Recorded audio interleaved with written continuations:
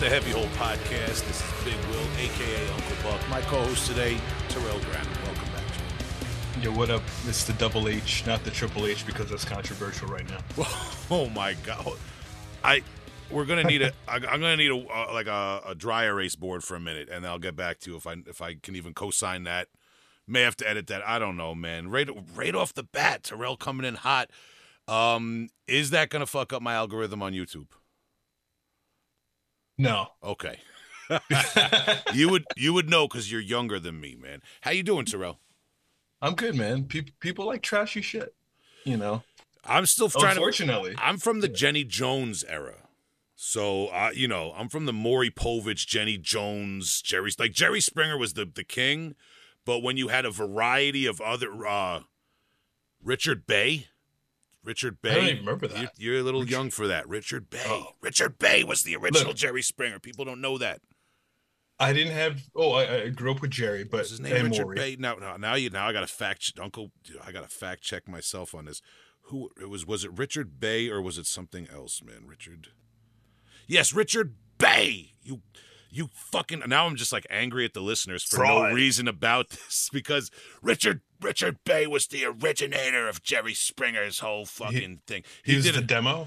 He's the nihilist. He was the He is the. I know. Actually, he's more like in this fictional account that I'm giving of it, where everyone's angry about this, which I don't even know, but I'm angry about this. He's more like the Cam Lee.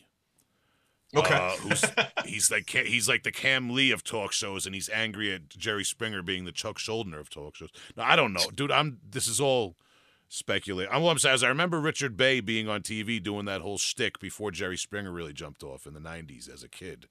He took off with the sound, as you can say. Yeah, I'm a suburban automaton. I used to watch that shit as a child. It's corrupted. Dude, I had by my age it was Ricky Lake and Montel Jordan. Ricky Lake, Montel. You mean Maury. Montel Williams, right? Sorry, I don't know where I got Montel Jordan from. That was This Is How We Do It, right? See, this is how we do it. That was Montel Jordan. This is how we do it. Yeah. Oh, I got to fact check myself then. Yeah. But yeah, you're right, man. Daytime television. Oh yeah, dude. I was a little bit older than you in the '90s. I was able to retain this stuff a little better. Whoa. This quality culture, you know. I don't know if I should have even looked that up. So I looked up Montel Jordan, and I see his spouse was born in 1994. He was born in 1968. What? Wait, what year did This Is How We Do It come out? That's the 80s, right? No, that was the 90s. This Is How We Do It his wife may have been conceived to This Is How We Do It. Oh, 100%. Let me see that. Let's.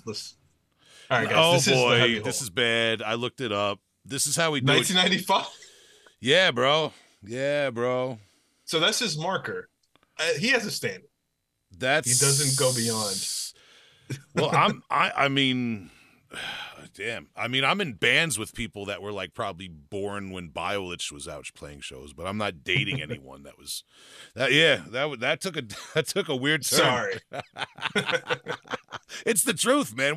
Honestly, we're still in the same stream of thought we started out on with Jenny Jones and Jerry Springer. It's like it's still yeah, you're right. It's all wraps right back in, man. Montel Williams was a class act, and I felt like Montel Williams and Maury Povich at least presented themselves as a little bit more of a class act. Maybe that was part of their gaming of the American viewing public. You know how I got on all this? I was watching. There was that infamous case with Jenny Jones where they had the same-sex crush reveal episode where the one guy ended up murdering the other guy.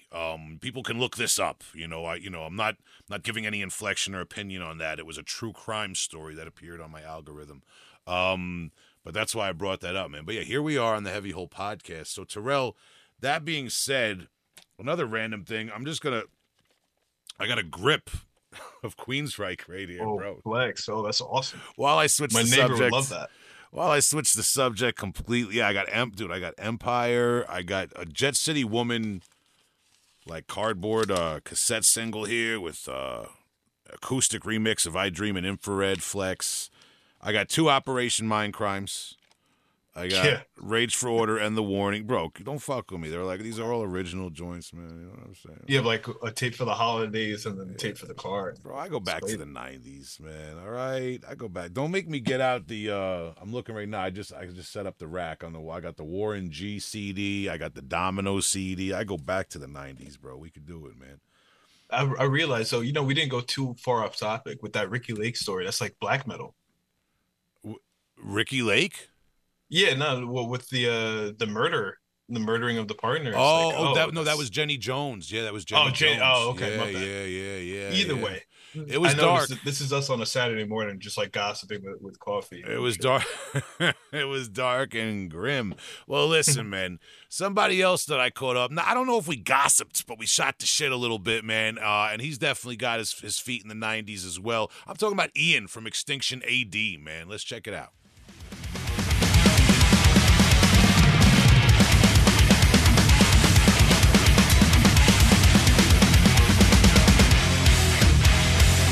I won't validate your cancerous behavior. You're not a goddamn puppet or the one fucking savior. Protecting insecurities or dialogue scrutiny. Never need a reason, just enough to not time. Bypass, peddling lies, claiming underground in the name of the crime. This is Big Will from the Heavy Hole Podcast, and I'm here with Ian Cimaglia of Extinction AD. Thank you for your time, Ian. Welcome to the podcast. Hey, what's up, man? Thanks for having me. Of course, man. And I'm going to try to get it right this time because the listeners know I botch things sometimes. But Ian, are you from a particularly musical family? Anyone older than yourself who played an instrument or maybe even steered your way into heavy music growing up? Yeah, for sure. I would say my whole family is pretty musical. As far as who steered me into rock and metal, that would be my dad. My dad was a guitar player. He was super into just 70s hard rock. Like his favorite band was Deep Purple. So I grew up listening to, that Sabbath and like anything in that kind of wheelhouse. But my mom also sang. She did musical theater for a number of years, and my sister is also a professional singer. So it's kind of all in the family, I guess, in that sense. Wow. So your family, I guess it would go without saying, we would imagine that your family's pretty supportive of what you're doing lately with Extinction AD. Yeah, for sure. Yeah, my family has always been really supportive, which I'm super grateful for because I know that's not the case with everyone. It's like, hey guys, I'm gonna, commit a number of years to my life to, playing in a heavy metal band and playing in bars and sleeping on floors and other fun stuff, and not working consistent hours. Sounds cool, right? Right. So sometimes I used to inflate the dividends when I would tell my dad how much the band made. Sometimes. Yeah. So is guitar your first instrument? Yeah, guitar definitely came first. But pretty early on, I wanted to start playing bass. I saw, whatchamacallit, I saw Some Kind of Monster when I was pretty young, and there was the whole section in that movie where they were auditioning. Metallica was auditioning bassists, and they got to Rob Trujillo, and he was crushing it so hard that made me want to pick up bass. So there was a short period early on where I played a little bit of bass, but I switched back to guitar pretty quickly, and that kind of became the main focus. We have a lot of bass players who started out guitarists, and there was just too many guitarists in the neighborhood when they were starting their bands. So we're glad we're glad you made it back to the guitar side of things, man. So Metallica was pretty important to you. Oh yeah, growing up getting into music, right? Oh yeah, that's my favorite band, number one, all time, always. But I would say they were like the first, the first band that would fall into like the traditional heavy metal world that I would say really hooked me and really caught me up in the whole metal world and put me down that rabbit hole, I suppose. Fair enough, man. And coming from Long Island, I would imagine it's pretty natural that hardcore catches your interest, or at least is adjacent. There's everyone's into hardcore. Even if you're not into hardcore, you're friends with some kids that are into hardcore on Long Island. Oh, absolutely. I definitely, even as far back as high school, I definitely had a couple of my buddies that would go to some of the more DIY shows, which that whole world was kind of beyond me when I was younger. It wasn't until like after I graduated high school that I started going to more local shows and kind of experiencing that scene more. I mean, I was into hardcore pretty early on. I guess through like a band like Hatebreed. Like I discovered them, through all the, metal channels. I mean, Jamie Josta hosted Headbangers Ball when I was like first getting into metal. So that was a band that was, early on for me, really was super important. And, I went to go see them live a bunch of times and they exposed me to other old bands, like, Agnostic Front or Sick of It All and what have you. So I definitely had a little bit of knowledge of like the older, hardcore scene a little bit, but then, when I started going to the more local shows I definitely became well more enveloped in the scene around me. And yeah, for sure. It definitely whether you're directly into hardcore or not, it definitely seeps its way into everything out here, I feel. So even if that's not like the initial thing that you might get into when it comes to, playing music out here, I feel like, it'll affect you in some way for sure. Yeah, I think the idea of like Metallica and classic New York hardcore speaks to maybe a little bit of like that crossover sound Extinction AD brings to the table, that idea. Absolutely. All right, man. So you're playing guitar. You're from a musical family, and I mean, obviously, it goes without saying. Like, your dad was kind of a hard rock guy. It sounds like. So when you get into Metallica and things like that, that's like a natural course of events. Is there a point where you get into more extreme metal, like thrash and things like that? Like, is there ever a point, I guess, where music is too heavy for your dad, or is your dad still just like a metalhead? Yeah, well, my dad was the one, he showed me Metallica. Like the first Metallica song I ever heard was Sanitarium. So he was definitely down for like some of like the heavier stuff in that sense. It definitely, I remember he used to always like mock like death metal vocals or extreme vocals, which I'm sure, anyone who's into this kind of music, I'm sure they have some sort of relative who does some sort of mocking extreme vocals. So everyone, knows what that is to some extent, I'm sure. But you know, sorry, I just lost my train of thought. Let me back up for a second. Yeah, just about your dad, and I guess that Yeah. kind of answers the question. When it comes to death metal vocals, that's when your dad was kind of like, all right, that's enough. Yeah, for sure. Though I think, he could kind of appreciate some of the musicality of it, but I definitely wouldn't play too much of the death metal stuff for him.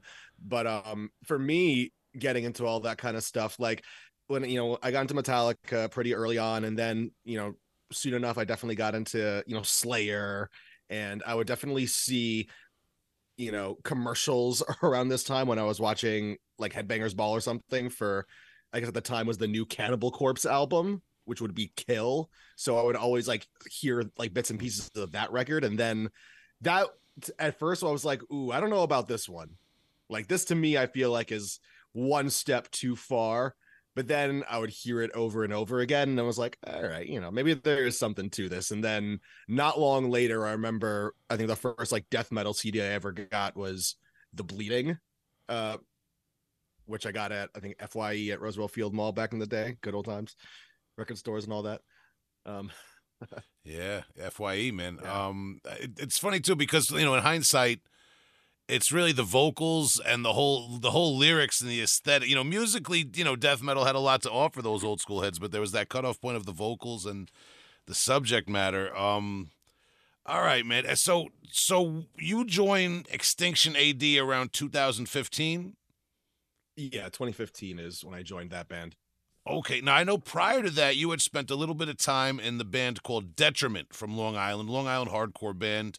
Was that a substantial amount of time in that band? Did you contribute to writing? Did you play shows? I contributed to the songwriting a little bit. There's only one release that I played on with that band that was called Suffer This Life, which I think initially came out in 2013 and then I think came out initially in 2014 and then was re-released in 2014. And I didn't do a whole lot with that band. But the first little bit of like touring I did was definitely in that band, like just doing, small van tours, just up and down the East Coast. And then we actually, the first, like, I think like real tour that band ever did was actually in Europe, funny enough. Wow. which we did in 2015. Then we got signed to this European label, and they re-released that one EP that I had done with them.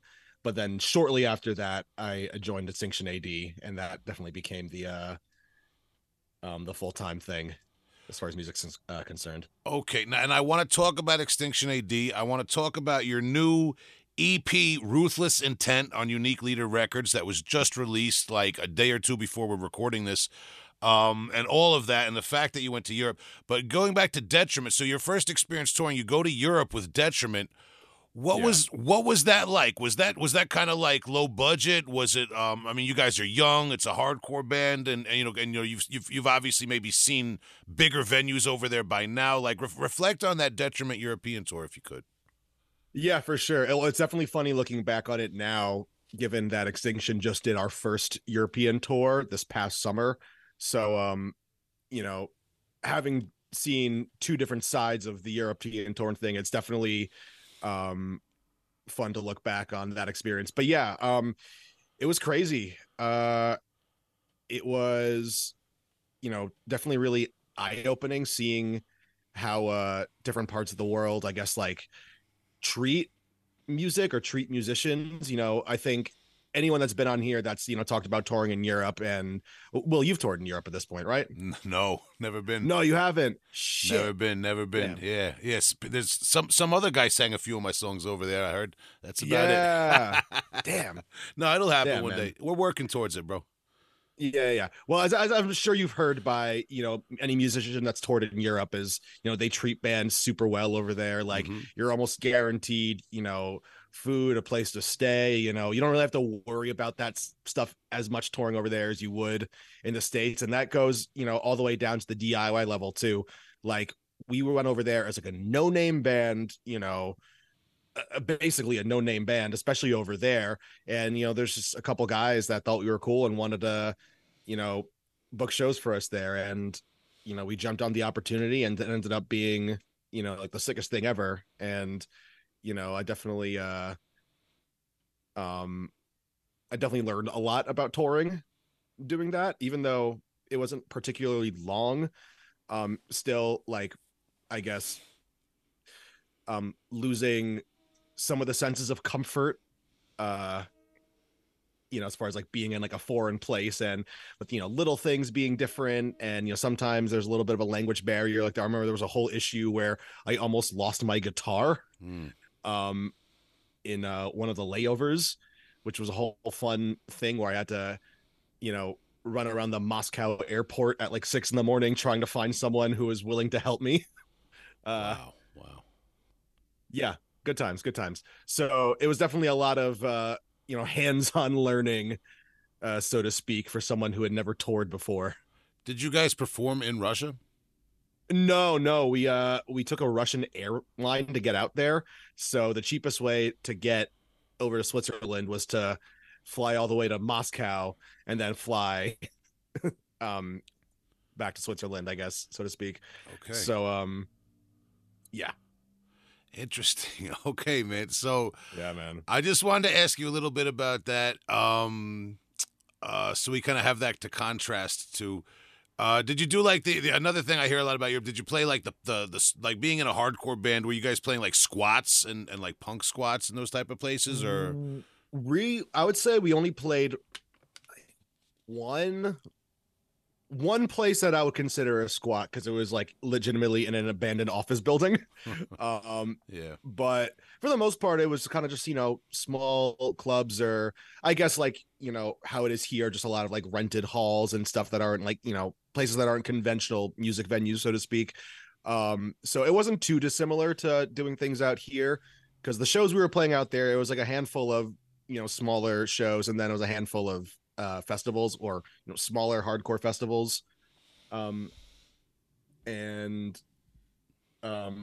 yeah, so nothing too much as far as the squats, but yeah, the abandoned office building was one of the shows.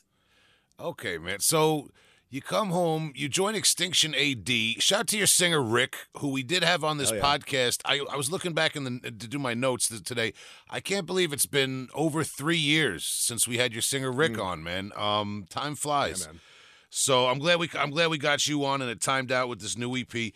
But you join up with Extinction. First, I mean, tell me about that. Did you know these guys prior? Did you just hear they're looking for a guitarist? What's the story? Yeah, so I was already, funny enough, I was a fan of the band already, and I had seen them a couple times just from like going to local shows here, and just having an awareness of the other guys in the band coming from like This Is Hell and whatnot. But yeah, I was already aware of the band and I was a fan. I actually, funny enough, I knew their previous lead guitarist, Christian. Shout out Christian Beal. I knew him a little bit before I ended up taking his place in the band. But I knew Rick a little bit, just again from the local scene. And one day, just out of the blue, he shot me a message on Facebook, just saying, "Hey, we might be looking to, potentially get a new lead guitarist.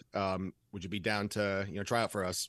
And I was like, "Yeah, but yes, I would," because I was, already super into the band, because I've always been, a metal guy first and foremost. As much as I love, as much as I loved playing in a hardcore band and I love that music, I've always wanted to play in a metal band. So like knowing that there was like a sick metal band from Long Island, I was always like, man, one day.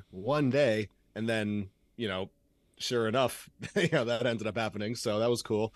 But yeah, so like I said, he hit me up out of the blue to kind of, audition for the band. And, one thing led to another. And the first show I played with Extinction was at St. Vitus in the fall of 2015. We were opening for Metal Allegiance, which is like that super group. Was it? Like, I think it's Mike Portnoy, Dave Ellefson, like Mark from Death Angel, Alex Skolnick, all doing like metal covers and stuff like that. So, going from playing, hardcore shows to like, hey, now you're playing shows with all these like, crazy metal musicians and shit. It was definitely a bit of a jump, but it was cool for sure. Yeah, that was going to be like my question is coming from a hardcore band, but with that upbringing of, more Metallica. And did you kind of feel like you were home, at that point? 100%. Yeah. Rick and I definitely had very similar taste in music. He's also a huge Metallica fan. We both also have a huge love for 90s Testament, which anyone that listens to some of the newer Extinction AD music and probably hear that influence. We shamelessly rip off lots of 90s Testament. But yeah, so it definitely felt like a better fit for me playing in a band like this for sure. Well, it seems like, it seems like you guys have a very 90s centric kind of sound and writing style. Like, and I say this respectfully, but you guys have a pocket of like, kind of vintage Metallica, Pantera, Machine Head, New York hardcore.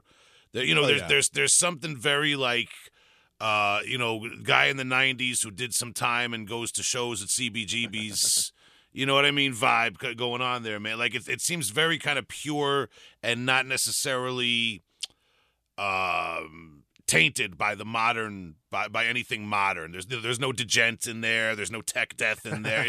And I say that like it's all complimentary. I'm saying, No, for sure. Well, yeah, I would say it's definitely no secret that we're super influenced by all the bands and things you just mentioned. We definitely wear our influences on our sleeves, I would say. And yeah, I would say with our like newer material, we definitely made a conscious effort, a conscious decision to kind of make things a bit more like groove oriented, just because that stuff is just fun to play. And we love Pantera, we love just like I've always loved like the groovier side of thrash things, like like I said, those 90s Testament records, or even Metallica, Load and Reload. Like I love that shit.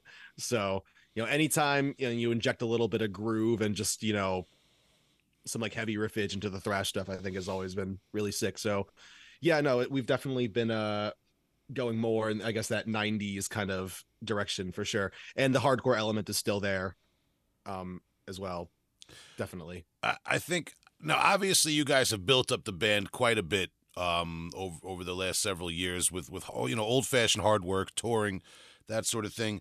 But one thing, the culture of metal in the last decade, Yeah. the 90s are back, like early 90s death metal is back, thrash metal is yeah. back, even Big new metal is back. It's like, and it's Mhm. all kids kind of are just mesh, like there's not really a lot of borders between all the subgenres anymore. Do you feel Extinction AD has kind of benefited from that the last few? Have you seen at shows maybe a little bit more of like a diverse crowd in terms of like kids don't care anymore, they just want something good, they don't, they're 100%, dude. The first big tour that the band did, like post COVID, we did a full US tour opening for Cattle Decapitation.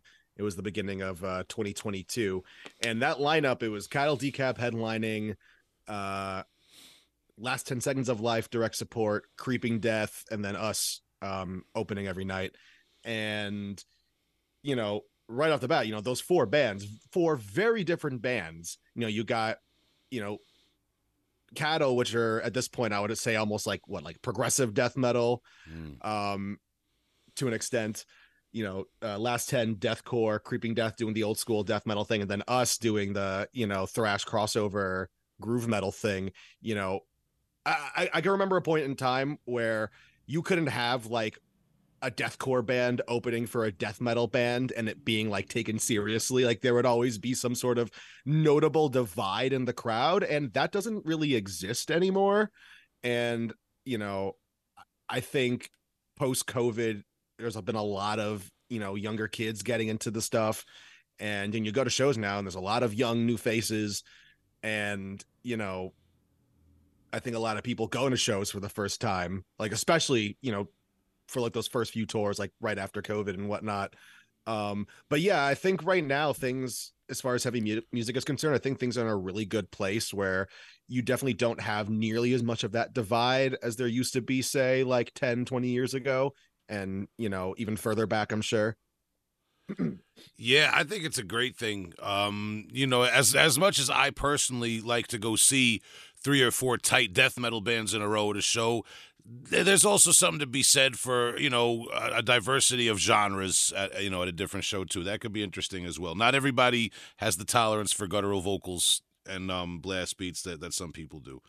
And it's you're right. I think cattle decapitation does deserve to be called progressive death metal in a good way. I would say I don't know that they are. Some people I think dismiss them because they're not progressive in like the let me bring the guy with the sitar in like yeah. they're not like that Zen meditation like kind of like meme of progressive music, but they are definitely pushing death metal in a different direction, a new sound. They're doing something 100%. different. I mean, Yeah. everything that Travis does vocally is just so insane.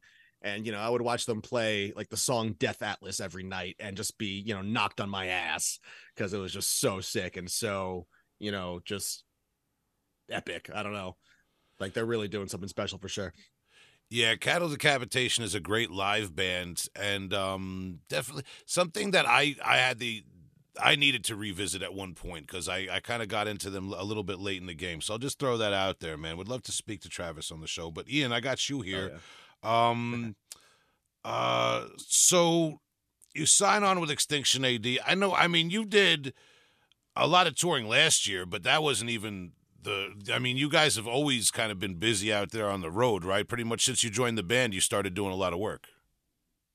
Yeah, man. Yeah. The first couple tours I did with the band was let me think. The first tour I did was with Unearth. We were opening for them, and that was about like maybe a week and a half or so.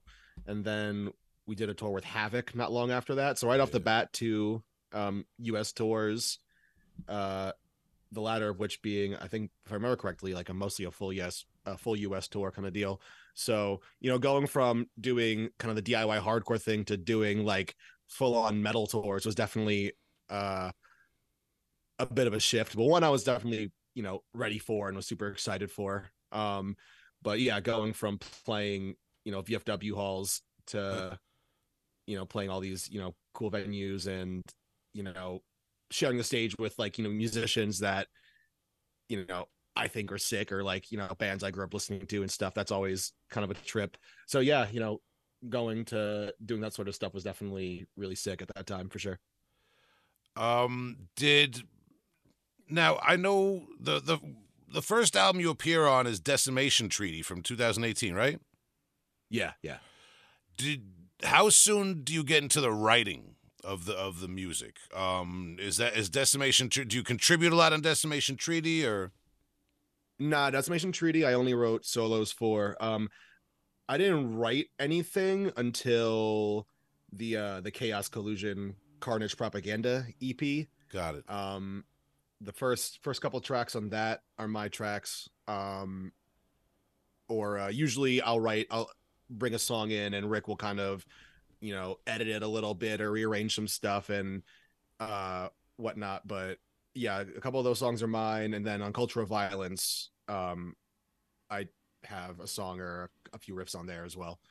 And then on the newer stuff, even more so. Yeah. Got it. The new one sounds very well balanced. It's an EP, 4 songs. Sounds like starts off very raw and in your face, and it sounds like you guys might even lean into like the metal a little bit more as it goes on. I don't know. That's just my kind of, after having spun it once or twice. Yeah, for sure. It's got a fresh sound, even fresher artwork. The cover art is different. It's different in a good way. It has this kind of like, it reminds me of like those movies from the 70s, the exploitation movies. Yeah. Shout out to Lauren Moran, who's one of Rick's friends. She did the artwork and she did an amazing job. Yeah, it's definitely going for that 70s movie poster vibe. And it's been, I guess, a trend now for us where on our EPs we kind of do some different kind of artwork, or at least different for us, or maybe different for our kind of genre sort of artwork. So we definitely like to have fun with things conceptually sometimes like that. So it was cool to do something, I guess, a bit out the box, so to speak, for the artwork. Yeah, and we already talked a little bit about the band's sound and some of the influences you lean into and are very proud to be kind of doing in your own way. So I don't want to ask like the typical boring question, what are your influences? But going into this 4-song EP though, what were some of the objectives? What were some of the visions that you guys had for it? And devil's advocate question: why the choice to do a 4-song EP as opposed to a new album? Is it maybe, I'm thinking maybe live schedule or something? Yeah, well, so we the initial idea was for after Cultural Violence was we were just going to start writing another full-length record, but we went into it with the goal of, all right, let's just write as many songs as we can and just keep writing, and we'll pick the best 10 or so, and then that'll be the next record. So we wrote a bunch of songs, and then as time went on, the idea changed to, hey, let's take 4 of these songs and do an EP just so we can have something come out and just have a bit more, I guess, momentum in our release schedule and whatnot, and then continue writing more songs for the full length. So what initially was going to just be a follow-up full length then evolved into the 2 release idea, so to speak. So we took 4 tracks that we felt kind of fit the best together, and that were, I guess, some of the more, I guess, in your face and to the point songs, and we felt that they would just work well to kind of beat people over the heads a little bit and just give them a little taste of the direction we're going in for the new full length. And where did you record Ruthless Intent? We recorded Ruthless Intent at Barbershop Studios with Brett Romney's. And we did it. Well, when we record our stuff, Rick will record most of the guitars himself. I'll record my leads myself at home, and he'll record the vocals himself as well. And then when we go into the studio, we really only just do drums and like reamping and that sort of stuff there. So we recorded the drums and did all the reamping in one day for Ruthless Intent. It was a long day, but it was a good productive day. Yeah. And I would say the end result is, pretty sick. Well, fair enough. And as you say, you do a lot of leads. I'm not a guitarist, man. A lot of it's all Latin to me, but it's all Greek to me, I think is the saying. But it's like reading Latin Yeah. when it comes to this guitar gear stuff, but not for some of the listeners. So if you could break down for some of the listeners who know more than me about this stuff, Ian, any pedals, or amplifiers or anything in general that you used that you want to talk about, and of course, what kind of guitar or guitars you used. For sure. So, well, as far as guitars, I'm always using my LTD guitars, which I've been playing for a long time in this band, and they've always served me well. But as far as amps and pedals and whatnot, pedals, I got a Dunlop Mini Wah, which has been really, really sick. There's a lot of different, settings and things you can adjust on there. And I use that all over the Listen 10 EP. And as far as amps, for guitar solos, I believe we ran them into, I believe we ran the lead guitars. Shit, I'm trying to remember now. What did we use for lead guitars? I know we used Rick's Mesa Boogie for guitars and one of Brett's Friedman amps for guitars as well. Okay, man. Yeah, some of the listeners like to know that behind the scenes stuff. And as we said before, you guys did a flurry of live shows last year and even leading up to this interview. Really, I want to talk about some of that. Going to Europe. Was that your first time going to Europe with Extinction AD last year? Yeah, that was the first time with Extinction, which we tried. We're supposed to do a tour a few years back. I think the first time we tried going over there was 2015 or 2016, and that just ended up not happening for one reason or another. And then we were supposed to go in 2022, but then that had to get canceled for reasons. And then finally 2023 was the year that we actually made it over there. And yeah, it was the first time, and it was awesome, man. It was definitely everything I hoped it would be or could be. We played a lot of really, really sick shows, a lot of really cool festivals that, even outside of playing, just like being able to attend was just, cool enough for me. Like, oh, sick. I get to just hang out at Brutal Assault for a day. Okay, sick, Yeah, I was going back through your guys' social media to taking my notes before. I saw you did a lot of crazy shit. That yeah, man. I mean, that Brutal Assault was the Brutal Assault. Was that one the one with like Sepultura and Sodom or am I thinking of? Yeah. So the day we played, it was crazy, man. Like, yeah, Sepultura played, Dying Fetus played, Dismember played, like, Moonspell, like just all sorts of stuff, man. It was crazy. Wow, man. Yeah, Summer Breeze, Dynamo, Metal Fest. A lot of bucket list stuff out there, man. And I've seen some of the video footage. You guys did get to play to some good sized crowds, Yeah, man, it was crazy because at Summer Breeze they had us slotted at 12:30 in the morning, playing after all the headliners. So Megadeth headlined the main stage that day, and then when they were done, Sepultura started playing on one of the side stages, and then right when Sepultura finished, then we start. So it's like, I guess the initial thought is of if you don't really know how European festivals are, you might think of like, well, everyone's going to leave before we play, of course, right? Well, no. Lots of people hung out. People were having a great time at 12:30 in the morning, and I guess the way they set it up was, right when Sepultura finished, we kind of like caught their crowd as they were walking away from their stage. Yeah. So yeah, we even playing as late as that, we still had big crowds and whatnot, and people were having a good time. So can't complain, man. Keep the party going. That's awesome, dude. Yeah, for real. Wow. So all that crazy Europeans. Any road mishaps? Any wild stuff happen, man? Like that, like chasing the gear around Moscow, like you were talking about. No, not so much this time around.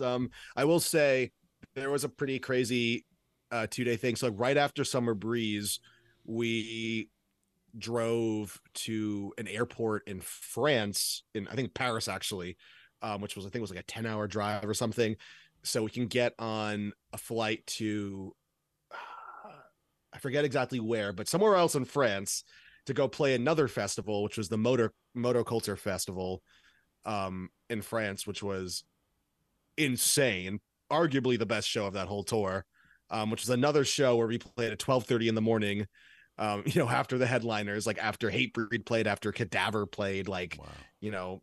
Crazy shit. And the crowd was so sick, so enthusiastic, so energetic. But it was a crazy, 24-hour period going from playing Summer Breeze, then doing all this traveling, pretty much getting no sleep along the way, and then playing another crazy festival at 12:30 in the morning. Yeah. In another country. I heard the heat is crazy over in Europe, man. Yeah, dude. I mean, thankfully, it wasn't too unbearable when we went over there. I would say, like, for the most part, the weather was pretty perfect. So, all right, no complaints for me. I will say in 2015, though, when I was over there, it was pretty brutal. That's what I've heard. I've heard the summers over there, and I've heard there's a lot less access to air conditioning than in the United States. Yeah, that's a thing. That's a thing for sure. Which, I love Europe, don't get me wrong, but guys, you got to do something about that. Dude, we did Reeking Aura. It's real. You can do it. Yeah, Reeking Aura played North Carolina, and we played in somewhere in Florida in the middle of the heat wave in August this year. First of all, booking the Down South tour in the middle of August was not a smart move, but there were those two spots, they had no AC in the venue. It was brutal. Absolutely brutal. That's rough. And then we came all the way back up north, and we played Dingbats. And Dingbats, shout out to Dingbats, it wasn't their fault, but they had an electrical problem, and their AC went out that day. Yeah. It was the no AC tour. But listen, speaking about all the crazy temperatures and weathers, just this past weekend, we're recording this on January 15th. And you guys just did, what, the 12th, 13th, 14th? You were up in Albany, Rhode Island, and Vermont, if I got it right, man. How did the weather treat you? Because the weather was a little crazy down here.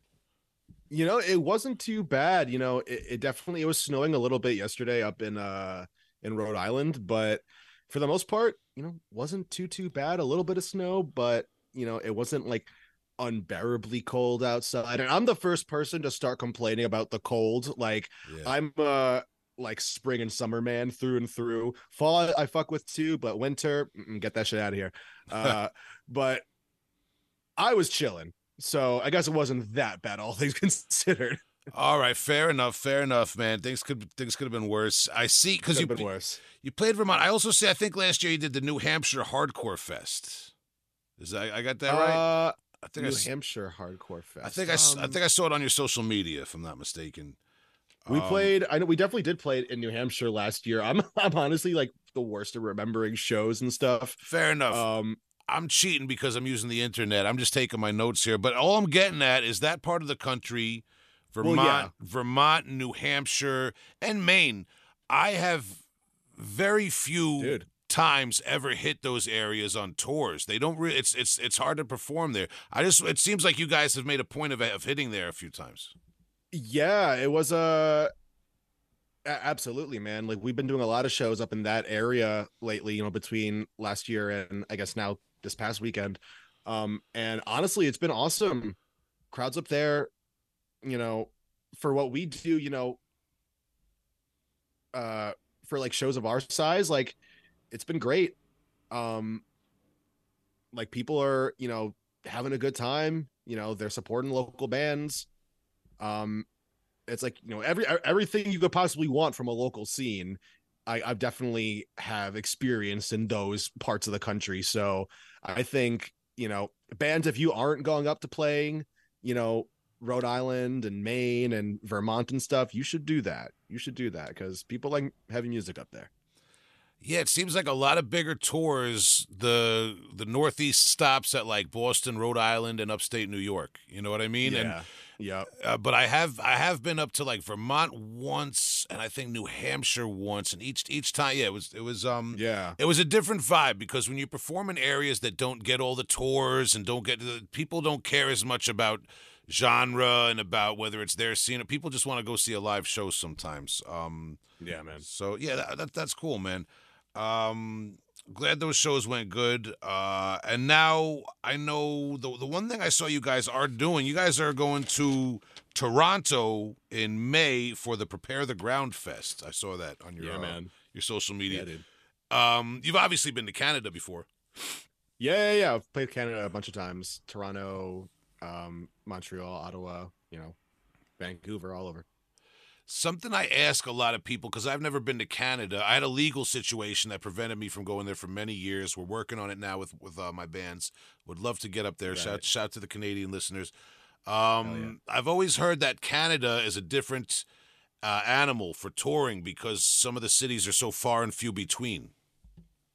Yeah, well, I'm trying to think. We haven't done a tour that was really like straight up Canada all the way through.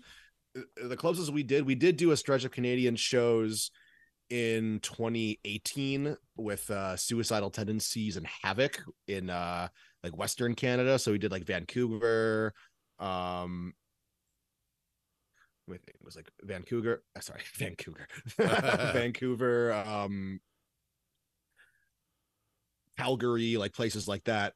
And it was there were definitely some longer drives if I remember correctly, but I feel like most of the time that we've done Canada, it's usually part of like a US tour or something. But there are definitely some lengthy drives up there if I remember correctly, but beautiful drives. It's seeing all the the forests and whatnot, seeing moose on the side of the road. Yeah. I don't mind. The driving through the Pacific Northwest, Oregon and Northern California. Did you happen to play California with Suicidal Tendencies? No, it was all Canada, all Okay. Western Canada. I'm sure Suicidal Tendencies is great anywhere, but like playing a California show with them probably pops off. Oh yeah, I would imagine. That's a great band for you guys to play with, man. They Yeah, dude. They must have had like a crate of bandanas on the rider every night between the two Dude, bands. I will say though, I did, I remember one of the shows I did walk by their green room and I did just in the corner of my eye notice a fridge full of Diet Pepsi in there. So that made me happy. That made me very happy. Nice. Living it, man. Living it. You always want to see Hell people, yeah. artists that live their lyrics, real life. All right. So, Ian, being respectful of your time, we appreciate it, man. We wish you guys the best of luck going forward. Is there now we talked about this fest in Toronto. Is there anything else you guys have booked this year that you want to talk about?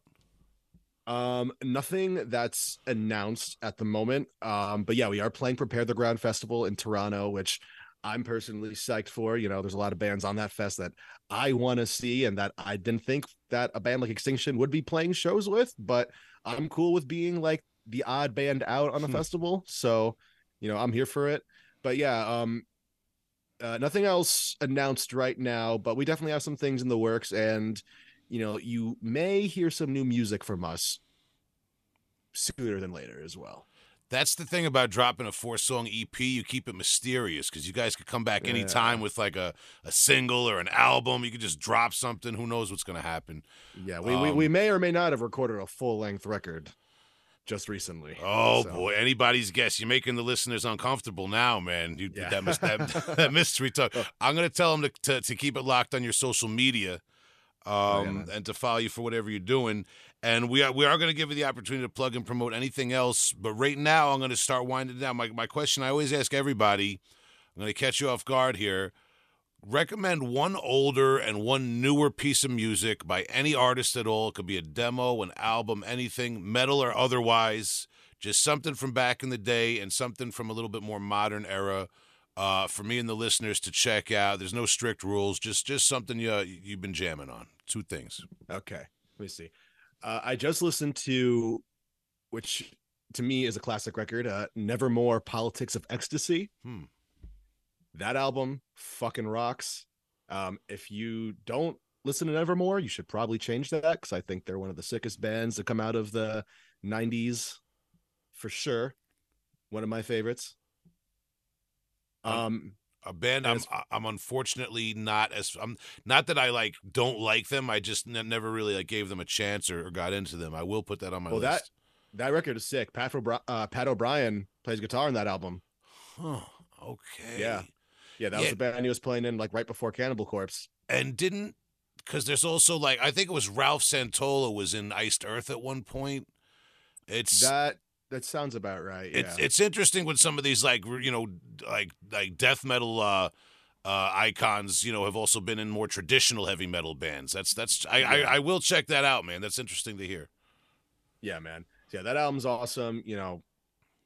As far as something newer, actually I just today listened to the new single it's a new band. They're called Myth Carver from Texas, doing I guess a traditional heavy metal sort of thing. But yeah, they just put out a new track which is called, I'll tell it to you in 2 seconds as I thumb through my Spotify. Myth Carver. I like that name, Myth Carver. Yeah, they're badass. Yeah, they put out a single called King of the Pyre, which I mean sounds pretty fucking metal to me. So yeah, Myth Carver, King of the Pyre. Okay, yeah, that's definitely metal. They got all their metal terminology down. I will check it out, man. Hell yeah, man. Good to hear. And Nevermore, that's a band I like. It's one of those bands that I always kind of thought was cool, even though I'd never heard, because they were always in ads alongside other bands, like in Metal Maniacs magazine in the 90s when I was growing up, So it's like they were right there. I gotta check that. I was probably checking a little bit more for the death metal and black metal around that time, man. But for sure. We'll definitely give it a shot. Maybe we'll talk about them more on the podcast coming up. Listen, Ruthless Intent is the new EP by Extinction AD out on Unique Leader Records. It's digital when I had access to it, obviously, but is there a physical copy coming or is it just digital for now? For now it's a digital only release, but maybe just maybe it'll come to vinyl, with a potential new full-length record, perhaps. But for the time being, it's just a digital-only release, yeah. All right, a lot of mystery, and maybe, just maybe, Extinction AD will be coming and playing a show in a town near you. Maybe, just maybe, there'll be a release. You got to stay tuned. Follow them on social media, Extinction AD on Unique Leader Records. Ian, it's been great talking to you, man. And thank you so much for your time. Any parting words for fans of Extinction AD and listeners of the podcast? Just keep supporting heavy metal, keep supporting heavy music, go to local shows, go to any shows, just keep it alive. Hell yeah, man. Great talking to you, brother. All the best going forward. All the best to you, man. Thank you so much for having me.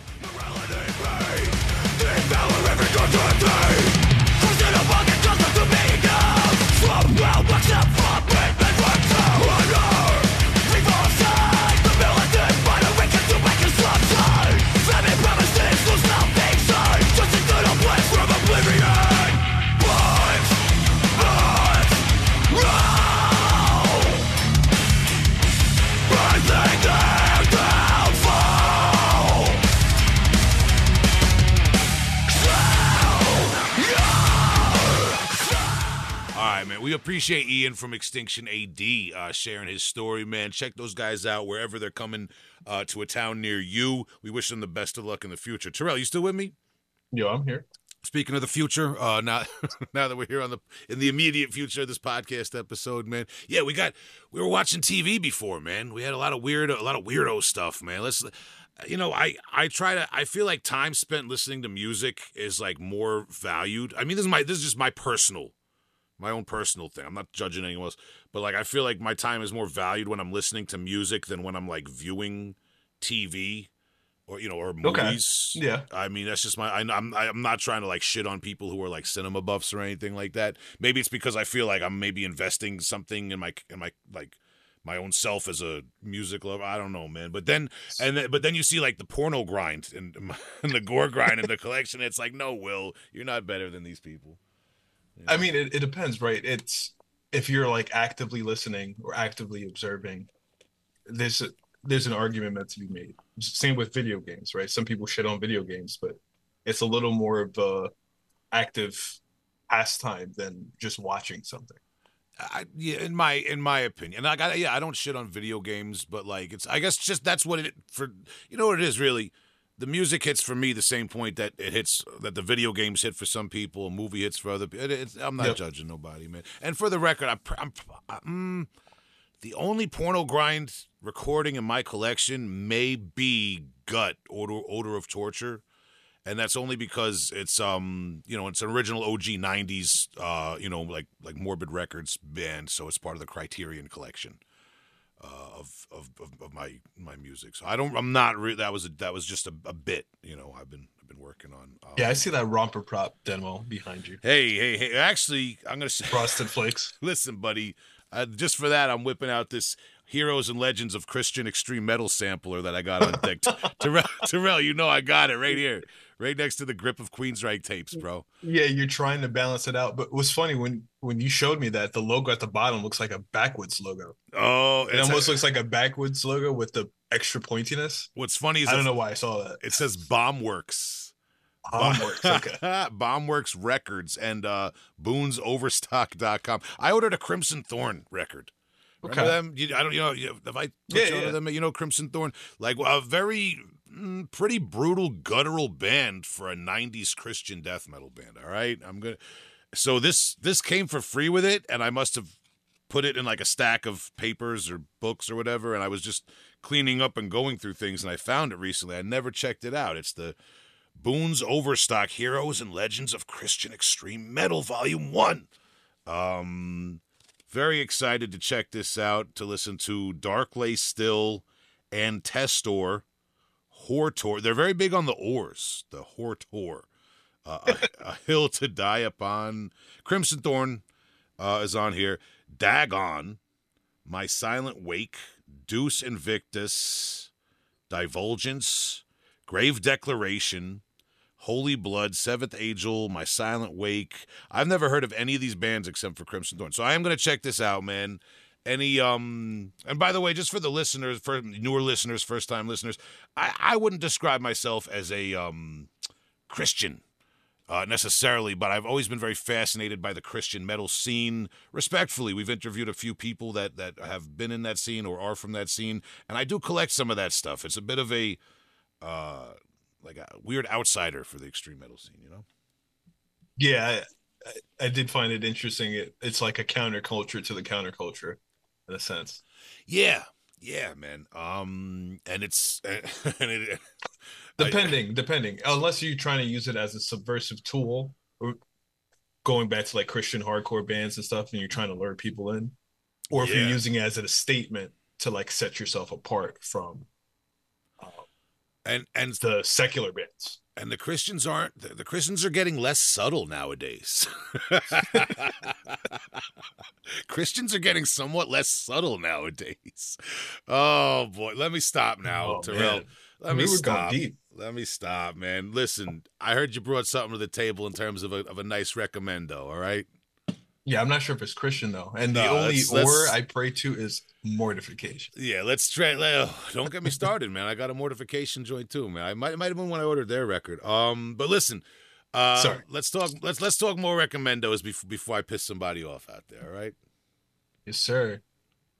Okay. I guess I'm starting.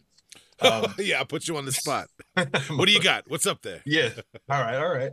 So my recommendation was a band called Agony Conscience from the Czech Republic. Nice. And the record is Look Into the Silence, 1996. And I gotta add the disclaimer. My boy Pierre, who we know from the New York scene, yes, he put me onto this. Shout out to Pierre. And he caught me by surprise. I had no idea about this band, and it hit all the right notes. We'll connect it to your recommendation too, but just to jump ahead a little bit, on your recommendation, somebody in the comments says, "Why is this labeled grindcore?" And it's something I want to talk about because your recommendation was almost like death grind, and this is kind of like a death grind band in itself too, where it's brutal but it's grindy, right? It's off the hinges. Um, very cryptoxy adjacent with the super fast skank beats and blast parts. And Agony Conscious is definitely kind of ahead of the game because I can't think of another record that's like this. It also reminds me of the first Brutal Truth record in the drums with the hyper blasting. Um, and there's a lot of ambient and noisescapes that they kind of play around with. It starts with this beautiful acoustic piece, and then goes into this ridiculous slam over like a double stroke roll, like you're listening to Cephalotripsy or something like that. Yeah. But this predates Cephalotripsy by almost 10 years. Um, yeah, it caught me off guard, and I saw this. I saw the logo. I thought the logo was sick for something back in the day. And I'm like, maybe Will may not know this. So I finally got something to crack him upside the head with. And that you did. I wasn't familiar with this band. Yeah, really interesting use of kind of like samples and more like sound effects and atmosphere more than like samples. Like it's not like there's a bombardment of movie dialogue or something. These guys are hitting you with sound effects that sometimes complement certain parts of the song. And work as little interludes and things like that. And it's a very like, it sounds like somebody with a mind for industrial music or experimental noise was involved with this. Vocals are beyond brutal and guttural, so over the top guttural and brutal, and ignorant, but so sick. And it's like, yeah, it kind of sounds like pre-ping, like it's not relentless blasting. There are mid-tempo parts and things like that, but it sounds like a band that like they would have been a ping band if they had appeared later, if like a generation later. I don't know, like that mindset. And I was like listening to this, and I was thinking to myself certain aspects of this in terms of the like experimental kind of quality of the noise and stuff, and the overall brutality of the vocals reminded me of the Czech band Garbage Disposal from the 90s. And I also, especially with the vocals over the top, I thought of Genital Gore. And then I did the Metal Archives. It turns out there's members of Garbage Disposal and Genital Gore who've been involved in this band, but they were both drummers, so neither of them had anything to do with the qualities that I thought sounded similar. So make of that what you will. But yeah, the drummer Dusan Vergler of this band used to be in Garbage Disposal, and at one point they also had Daryl Novosad of Genital Gore in this band. So I think what that speaks to maybe more is they're probably from a similar region. And, maybe some like-minded ideas. Maybe they probably were influenced by similar, older generation albums and things like that. I don't know, so probably maybe more of a regional sound and regional influence thing going on there. I just thought that was a funny coincidence because I wasn't necessarily expecting to find any members in common, let alone members that didn't necessarily have anything to do with the vocals, which I thought were the most common aspect. So... and for people who hate my vocals, you're really not going to like this band. This is what I would aspire to. Really sick shit, man. Thank you for bringing this to my attention. And it's over the top, brutal and guttural, but with a great attention to atmosphere and experimental kind of like noise and electronic qualities like we talked about too. So it definitely keeps your attention, Really good shit, man. Yeah, the Czech bands, which I love that Czech Republic scene, especially the death grind scene. There's no shortage of experimentation, especially when you talk about other bands like Alienation, Mental, and Contrastic.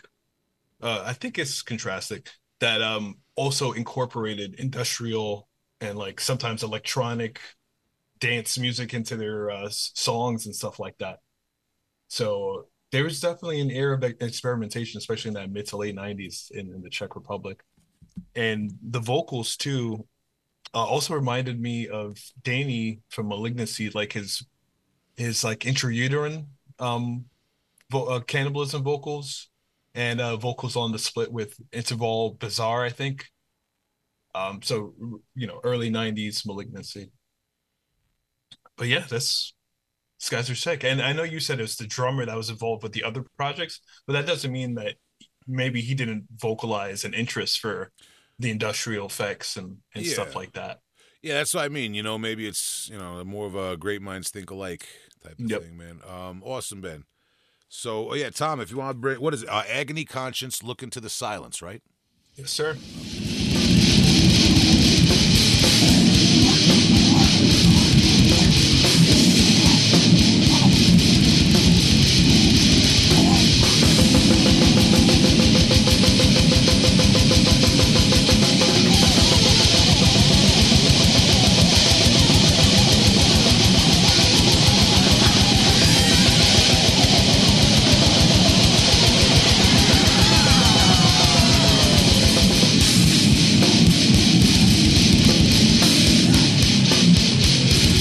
All right, we're back, man. And yeah, Terrell, you set me up on that last one, so I'm gonna go in for it. I brought to the table none other than Hemdale. Band most people are probably somewhat familiar with, man. Hemdale's 1994 demo tape. Not it's probably something a lot of our listeners who have heard, who are kind of like, in the in this podcast's like general sphere of what we cover. If not, though, just so you know, Hemdale is a Cleveland, Ohio based I'm gonna say death grind band, although that's one thing, part of it that we're gonna talk about a little bit. That goes back to 1993, came back in 2013 with an altered lineup, and is still going as far as I know. This demo tape is a great place to start. I'm talking about the self-titled 1994 demo in particular. I also have the Exit 13 Hemdale split and the Rad Jackson compilation from 2002 on Relapse. All these things are great examples of their original era of the band, I would say. Where do I start? I remember reading an interview with members of this band in a zine from the 90s back in the day that they loved Grave. They loved Graves Into the Grave and Older Grave, and that was a big influence on them, which might not necessarily be apparent, but then when you listen to Hemdale, you're like, they loved Grave's guitar tone. Like, they took certain aspects of Grave, but they made it into they tuned comically low in Hemdale. And Yep. It's like G or something like that. Yeah, it's amazing. And the guitar tone is just ridiculous. The drums have that. They were one of the first bands I really remember hearing, that's my own experience, that had that crisp snare drum sound that cut through all this wall of sound of the guitars like that with what they were doing. Hyper blasting, really fast blasts for their era. And the vocals were brutal but tongue-in-cheek at times with what they were doing, but not over the limit to where it was like Gut, which gets comical, right? Or macabre, exactly. Hemdale was just enough of all the right elements to be a really original band. And I would say, well, here's the thing. I'm not even going to, when I was a teenager, Adam Rotella, when we were teenagers and in our early 20s, and this is when we were teenagers, early 20s, it doesn't necessarily speak for how elitist or whatever we would be now. But Adam and I had a lot of opinions, and I got most of my opinions from Adam when we were teenagers on music. Adam, after long, careful deliberation, decided that Hemdale was a gore grind band, and Mortician also, in almost like an honorary fashion, because on paper they're death metal bands, like, but they're kind of gore grind bands, dude. Like, it's like, look how low they tune. Look at the simplicity of the song structures, the blast. It's like it's just enough. It's death grind, but it's just enough over to the grind part, and proportionally enough to make it gore grind for some reason. It is. And I don't want to hear any arguments about it unless you have one, Terrell. No, I agree with that. And then especially in the artwork, it always had that gore grind kind of feel. Yeah. And and I always associated Hemdale in my head with the band Dahmer, which I really like. And Dahmer is a straight up gore grind band, I would say. Good call. Yeah, this gore grind is a whole debate, right? Is it about the subject matter? Is it about the elements? And you can even argue about that about like certain death metal or black metal too. But I agree with everything you said about Hemdale. I kind of slept on this demo. I was familiar with the Rad Jackson compilation, but this has different production than the demo. This demo is pretty intense. And that's what I I love want. it. I love the sound, and it kind of when I heard Rad Jackson, I was like, okay, these guys have like a sense of humor. And even on the cover, you got like the zombie dude hugging the cat. It's like, Yeah, okay, it's cute. When I heard this demo, I was like, okay, this is like way more serious feeling. Um, yeah, the production is almost like I'm sure it was done to tape or something that just got so heavily compressed that when it's just guitars, the guitar fills up the whole image and it's just low blaring. And then when the drums come in, it just like shuts down everything else and cuts through everything. It's that mm. push and pull in that overly compressed tape production, whether you like it or not. But it adds a vibe to the music. Well, on that Yeah. note, I heard this on cassette tapes that Adam dubbed me, of it many years ago. So So then, yeah, exactly. Hearing it on a cassette, which is going to impart even more of an effect than from when it was recorded, will make the experience unique and even more intense. I'm glad you also brought up Mortician, even though you didn't compare them to Mortician. You just said that Adam said, Mortician is like a gore grind band. But, the obvious comparison, there is a little bit of a Mortician vibe in terms of having the grindy feel and having the low tuned guitars and the down tempo parts. Also, another band that came to mind is Deterioration, which is a newer band. But they're also from Ohio. But I realized today that like Deterioration is kind of pushing that Hemdale sound in their own way. Because in my opinion, I characterize Deterioration as brutal grindcore. And they're kind of like a death grind band, but I say brutal grindcore because it's undoubtedly grind, but it's so like brutal in terms of its delivery and the vocal style and everything. Then I go back and listen to Hemdale. I'm like, okay, there's a lot of parallels here. There's maybe a little less blasting in Hemdale compared to Deterioration, but you could tell that's one of their influences. Um, and yeah, that's really it. I guess it goes back to that initial comment I said, like, is this grindcore? Yeah, in a sense it is. Is it gore grind? Yeah, in the sense it is. It's death metal. It's death grind. It's certainly grindy, right? It's got the heaviness, the chunkiness of the death metal that we love, but it's got the urgency of grindcore and the aesthetic and with the black and white imagery and the gore imagery of the grindcore at the time. So, bands like Mezzarine, Dahmer, Hemdale, they all kind of fit together in my mind. Um, as a big collective, and that collective happens to be more gore grind, death grind oriented. I would say great call on the Dahmer comparison because both bands are extremely catchy, low tuned, but Totally. like relent like. I don't want the listeners thinking the wrong thing, but like danceable in a way, like catchy in the way that like punk is catchy. You know what I mean? Like really Yeah. catchy in the way that good thrash is catchy. You know what I mean? Like Hemdale for a low tuned band, like they are really fucking catchy, kind of earwormy with sometimes for with simplistic low tuned riffs.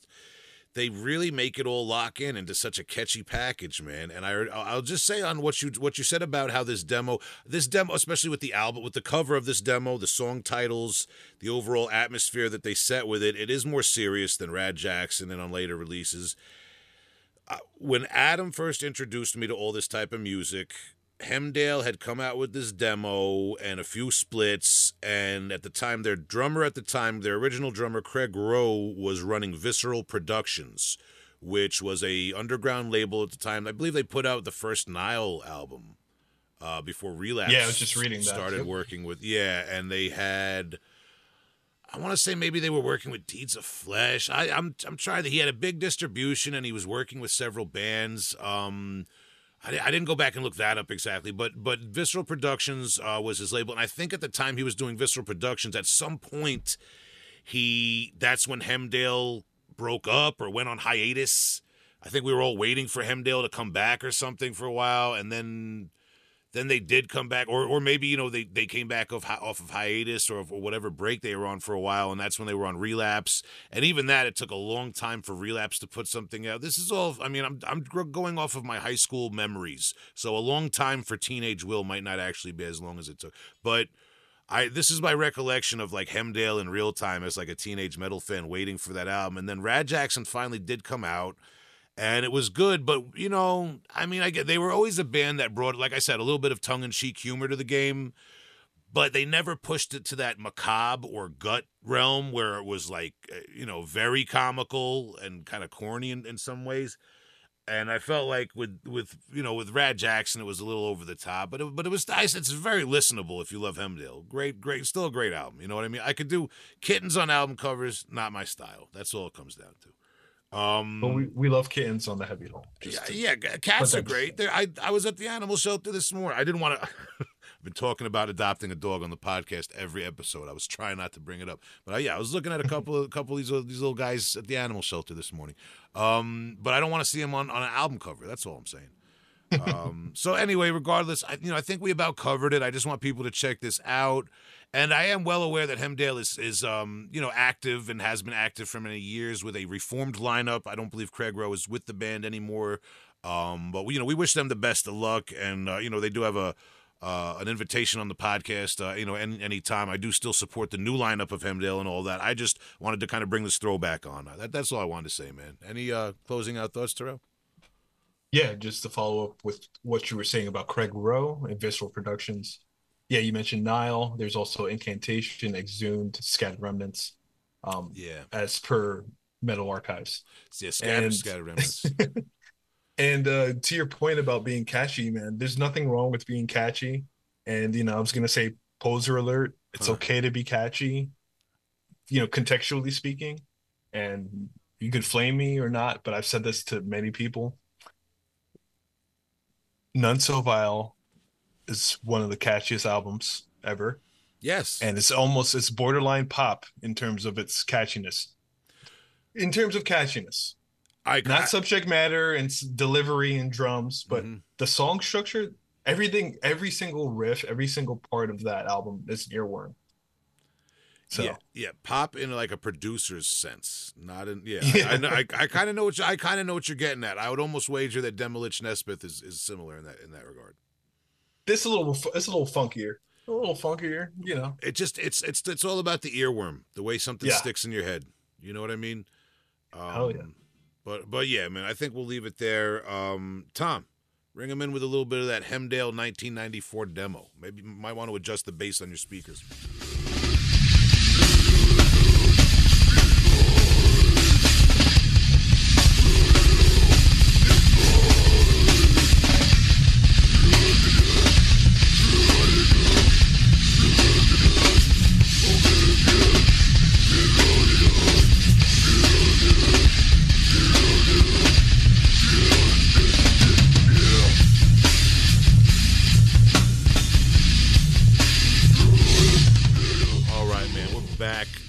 Ian from Extinction AD.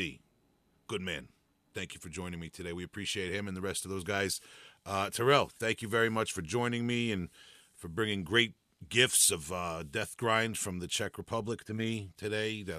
At any time you uncover a Czech Republic band from the 90s that I'm not already familiar with, I love that little Easter egg. And I'm not saying I know all of them. There's plenty I don't know about, Yeah, no, dude, I told you, this caught me off guard, and it's like, how the hell did I not know about this band? Great band, and as we showed you today, a lot of interrelated band members throughout all these bands. If you find a Czech Republic death grind band that goes back to the 90s that you like, you're probably going to find that there's members in and out of that band that are in other bands you like, and it never stops. You go further down the wormhole, man, until you got to check yourself. Oh, shout out to Buckshot. Like a wise man once said. Yeah, Buckshot facelift, man. With that being said, heavyholepodcast@gmail.com if you want to shoot us an email like the homie Steven Tuck did. Let us know what's on your mind, what you want to listen to, what you've been listening to, shows, what's going on, something you want us to talk about. Shoot us the old voicemail. The number should be in the description. Wherever you're listening to this, we got Heavy Hole Podcast at patreon.com with outtakes and little bonus episodes. We get little tricks and trinkets for you, tough guy. Beyond that, what do we got? What do we got to pump right now, man? By the time this episode comes out, I think we're going to be well into the late February. So go ahead and catch Afterbirth at that Connecticut Death Fest. Oh, yeah. What's up?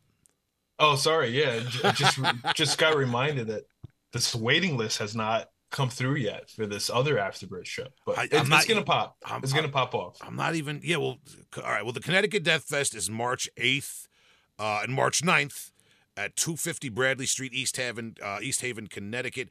Afterbirth, of course, headlining March 9th. Along with many great bands, Doom Creeper, Blemish, Wretched Inferno. Go check out the website, check them out on social media. Connecticut Death Fest, March 8th and 9th, in Connecticut, of all places. East Haven, Connecticut. And you're right, the Tomb Mold is headlining 2 nights in a row at St. Vitus. Was it the 23rd and 24th, if I'm not mistaken? Yes, I believe so. Afterbirth, of course, very honored and privileged to be playing that Friday night, and Glorious Depravity playing the Saturday night, man. So that's it's gonna be a banger. If I'm not mistaken, it's all sold out. So that's kind of why I'm not really like hyping it on the podcast. I don't want people to like look for tickets, and Fair enough. If you're going, you're going. You know what I mean? If you want to get on the waiting list, get on the waiting list. Sorry, dog. I already got my cousin and a buddy of mine on the guest list, man. That's all I could do for people. People will hit you up out of the woodwork too, man. People you haven't talked to in a long time. All of a sudden, when shows get announced and they know they're going to sell out, man, people want that guest list spot. But that's a story for another time, man. Terrell, I thank you very much for joining me. Do you have anything to plug or promote amongst your projects, or are you keeping it low for now?